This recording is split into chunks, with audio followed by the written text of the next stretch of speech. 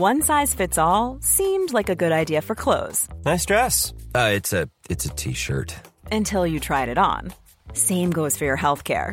That's why United Healthcare offers a variety of flexible, budget-friendly coverage for medical, vision, dental, and more. So whether you're between jobs, coming off a parent's plan, or even missed open enrollment, you can find the plan that fits you best. Find out more about United Healthcare coverage at uh1.com. That's uh1.com.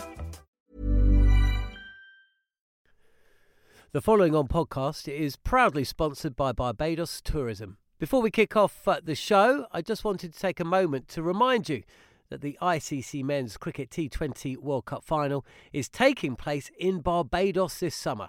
This, by default, gives all of my fellow cricket fanatics the perfect excuse to go and book a holiday to Barbados in June and experience firsthand the euphoric atmosphere at the Kensington Oval, the cricket mecca of the Caribbean.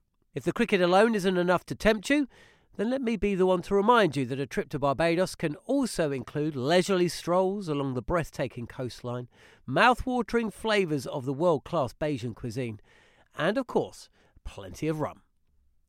Head to visitbarbados.org/cricket today to book the trip of a lifetime to Barbados, the best place to be a cricket fan.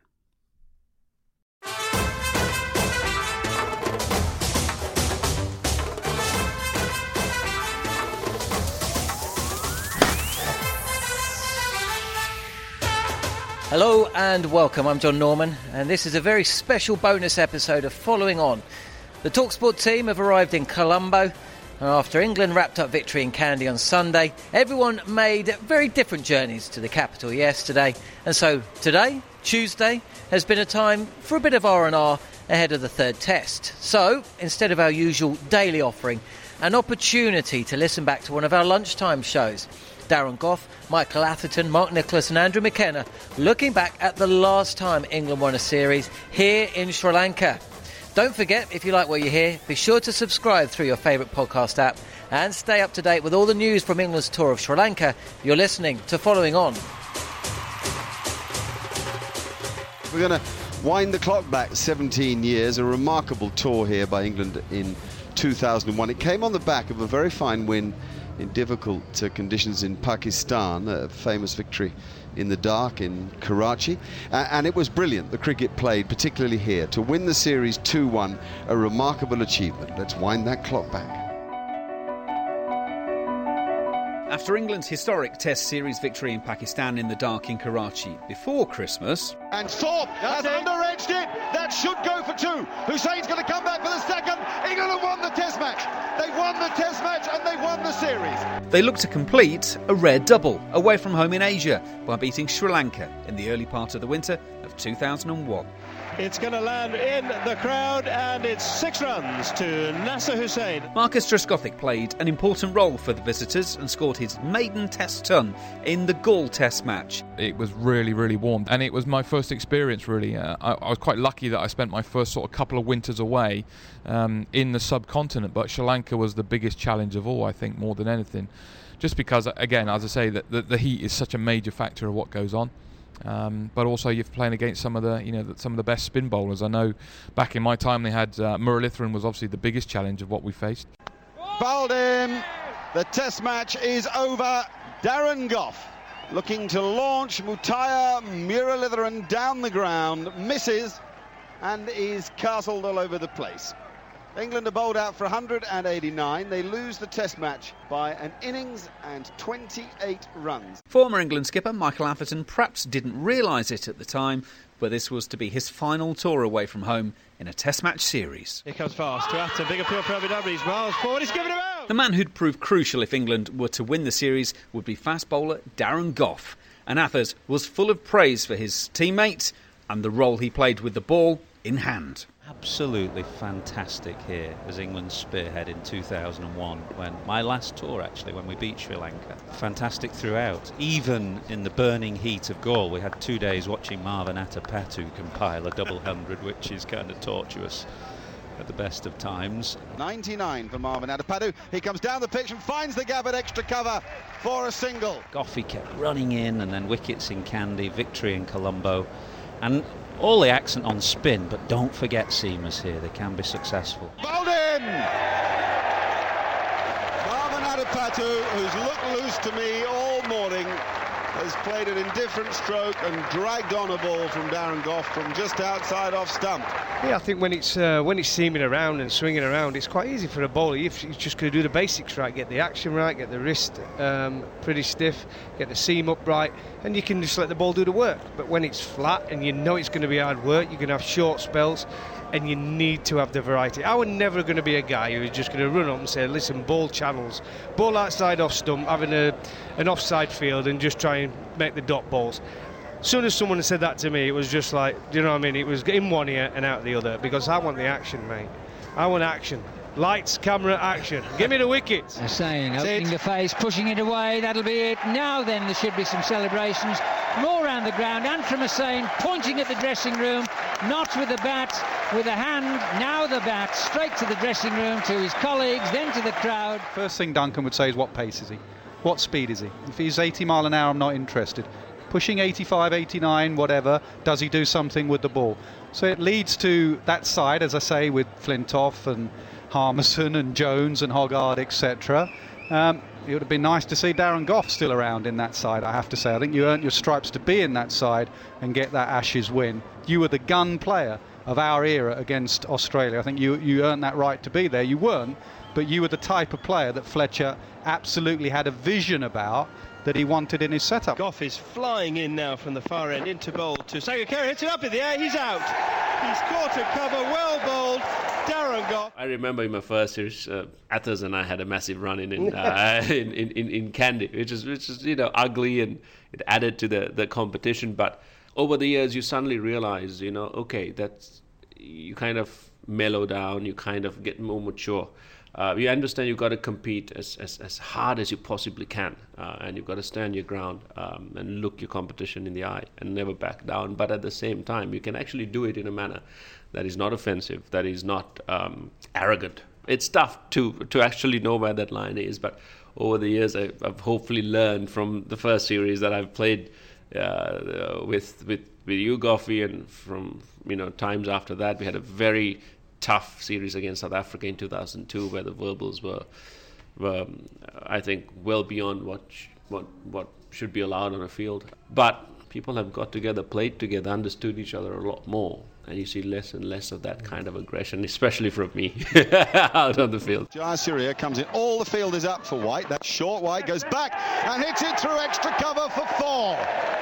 Off the back foot, a wonderful back drive from Craig White means that England have won the second test match in Kandy by the margin of 3 wickets. Despite a bizarre dismissal for Marcus Trescothick in the deciding test in Colombo. Here comes Hettiarchi, comes into bowl to Trescothick, who's swept it right off the meat of the bat, and he's been caught at short leg. Right off the meat of the bat, the short leg fielder turned the other way, and it's got caught probably under his arm. He's out. Unbelievable dismissal. He's gone for 23, caught a short leg, and the first test wicket for Hettiarchi. What a strange one he's got here. An unbeaten Graham Thorpe 100 meant England had a narrow lead. So the series would come down to a one-innings match. But thanks to England's bowlers, they blew the Sri Lankans away in a little over 2 hours. And he comes again, he bowls out a bit. Out! Wonderful bowling from Croft. All credit to the man from Wales. 1 to win for England. Jayasuriya comes in, bowls to Giles, full toss, and he hits it to covers. They're going to go for it. Thorpe, can he get in? He can! England have won the test match. They've won the series. In the mists of time, England's fine series win here in 2001. The margin 2-1, having been 1-0 down, that was, I think, the point to fight back against a side that included Muttiah Muralitharan. Was a remarkable performance. Athers and Goughy are both with me here now, actually. I remember it too, actually, as being so fractious. A lot of some poor umpiring and a lot of pretty unpleasant stuff on the field. Absolutely. It was the most ill-tempered series I think I ever played in. It was my last tour abroad, so it's coming to the end of a fairly lengthy England career, but I can't remember a series that was as ill-tempered as that one. And the reason was not that the players didn't get on, it was some shocking umpiring. This was pre-neutral umpires. There was one neutral umpire, I think, and also pre-DRS. So the number of bad calls that were made in the series, in the end, meant that the players started to have a go at each other. And as I say, it wasn't that we didn't get on, it was just the frustration of poor dismissals. And I can think of any number of them. Alec in goal was given out to Jayasuriya. It must have pitched 2 feet outside leg stump. Sanath Jayasuriya was given out in Kandy. It was a different ground, actually, the school ground called the Askiria ground down in town. He hit it into the ground. Graham Thorpe caught it at slip. We appealed because we were in that stage where you just appeal for everything with the standard of umpiring. And Jayasuriya was given out. I remember him walking off, throwing his helmet, throwing his gloves. And Thorpe always said, I was only ever asked if I caught it clean. Yeah. I wasn't asked whether he hit it into the ground. Nasser got 100 in that game. He must have been out, caught at Silly Point, a dozen times off Morley. I mean, the standard of umpiring was shocking. Well, Nasser would have never have walked, would he? 100%, he would never have walked. But I think it comes back, though, from the game. I still go back to it. When we played Sri Lanka in Australia, was it Adelaide, when they took him off the pitch because Muttiah Muralitharan got called, didn't he? And the bad blood goes from there. Me and Mahanama had that where I went to headbutt him after he barged me out of the way going for a run out. Adam Olliott were in on the action, Alex Stewart were in on the action. So it kind of went from there, because even the warm-up games, I remember that. Me and Dilshan had a big go to each other in the warm-up games. And they've always been feisty cricketers, haven't they, Sri Lankan cricketers? But I don't think it would have got to the stage where it got to had the umpiring been halfway decent. And in fact, it's been one of the consequences of DRS, one of the kind of unforeseen consequences of DRS, I think. Players now, you know, the standard umpiring, the fact that you've got recourse to technology means that a lot of those things are nipped in the bud. Let's go back through the series. You lost in that first test, even though Marcus Trescothick played so well, by an innings and 28 runs. And I know that a lot of research had been done on Murali, and in fact, interestingly, it showed that left-handers had a better time against him. Guys like Brian Lara, Andrew Flower, and then Marcus Trescothick was to prove that, and Graham Thorpe as the series went on. You mentioned Marvin Attapaddy, the man who made 200 or naught for a lot of his career, but you can't have come away from that game realistically. You try to tell yourselves we can win this series, but realistically, deep down, did you think that? One thing I'd say is that it was quite an experienced team, a pretty decent, solid England team with a good attack, 2 good spinners, a balanced attack, well led, well coached, and we'd won in Pakistan and played decent cricket in the year or 2 up to that point. So it wasn't a case, I don't remember at least, of us losing there and everybody losing hope. I think everybody knew that it was going to be hard work to win in Sri Lanka. But I don't think it was a case of us going to the next test and goal without hope. And in fact, what Sri Lanka did actually was play into our hands. They produced 2 turning pitches in Kandy and Colombo, more so probably than Gaul, to result pitches, and actually that brought our spinners very much into the game. Croft, and for those who've forgotten, Robert Croft and Ashley Giles. Giles was to go on and play a huge hand in winning the final test, having not bowled so well on the tour overall. He had an Achilles problem. But the seamers, you and Andrew Caddick, did a great job. You ended up as man of the series. Did the ball do more for you there? Did you discover, were you using reverse swing? What were the things that helped you? I think the exciting thing is, like I spoke to Avers about this the other day, I actually left goal, and let's say everybody calls me this confident guy, but I can remember going back to my room, I could have cried. My heart was broken. I just bowled for 2 days in scorching heat. I ended up resorting to off-spin to Attapaddy. I just thought, this is wasted time. But we got to Kandy, and I bowled a delivery. Remember that delivery I bowled to Aravinda de Silva, a bouncer? And he fended it off as though he had bowled it at 110 miles an hour. Well, I thought I bowled it 110 miles an hour, and he just got me, hang on a minute, there's a bit in this. And as soon as I got a sniff, that was it. And me and Caddick in that first innings, he bowled probably slightly better than me in the first innings. But when it Say that again. How long have I known you? He probably bowled and slightly you're saying better. Somebody else bowled better than you. I've never heard that in 15 years. No, I disagree with that. I will always say about Andy Caddick, he had it easy, mate. 6'7", run up, ball, got bouncing at a decent pace. I had to work for my wickets. 5'10" and a bit. In heels. In heels. And I had to work hard, and I think what I always enjoyed, and I was used to bowling on these sort of pitches, the second innings where I used to come to life, if there was a little bit in the pitch, as in it got a little bit up and down, it got a bit lower, it just came into my hands, and I love bowling on those pitches. And England then win that second test. Fantastic performance. Gough and Caddick taking wickets. Gough got 8 in the match. Actually, it was when we first saw Kumar Sangakkara. He made 95, played very well. Hussain got 100. Thorpe got 40 odd in the second innings as England got over the line. 161 for 7. 1-1 then when they get to Colombo at the SSC. Big spinning pitch.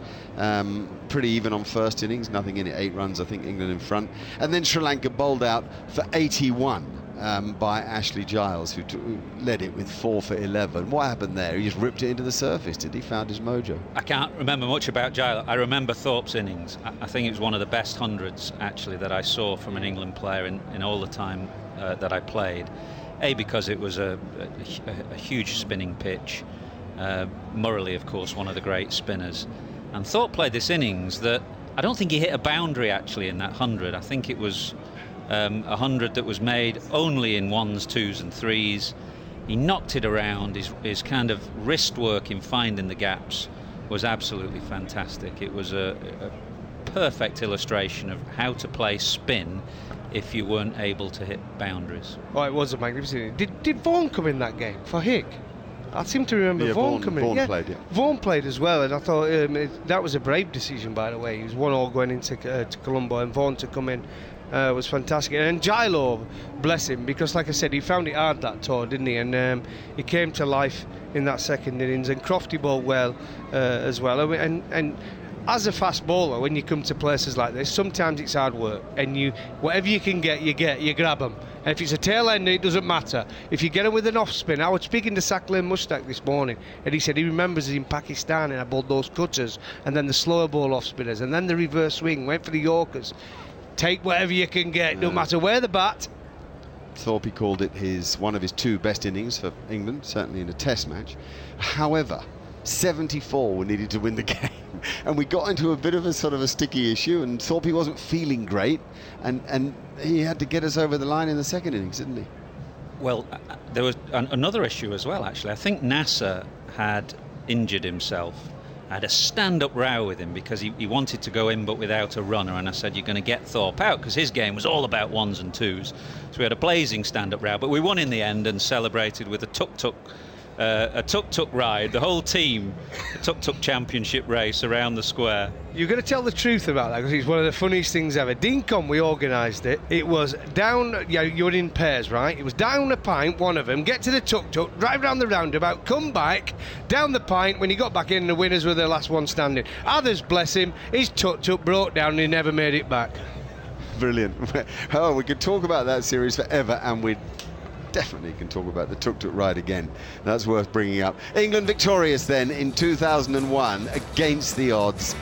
Every day from England's Sri Lanka tour, it's Following On from Talk Sport. Hope you enjoyed that. Big thanks to Sky Sports and Michael Atherton. And don't forget, you can hear the entire third test between Sri Lanka and England live and exclusive from the SSC from Friday, and all the build-up across both Talk Sport and Talk Sport 2 from tomorrow. This has been Following On. To never miss an episode, be sure to subscribe either on Apple Podcasts or your favourite podcast app. See you tomorrow.